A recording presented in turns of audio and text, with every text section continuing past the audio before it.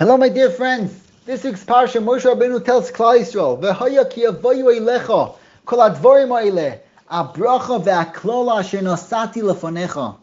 Moshe Rabbeinu is telling Klal Yisrael, the bracha and the klola asher nosati lefonecha, I'm putting in front of you. A person doesn't have the ability to control situations in his life, but he has the koyach to decide how he's going to react to the situation. Two people could go through the same exact thing. One person is going to look at it as an opportunity to grow. The other person can fall from that.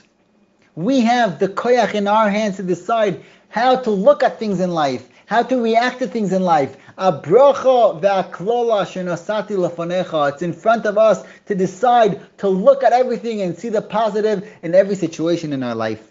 Have a great day.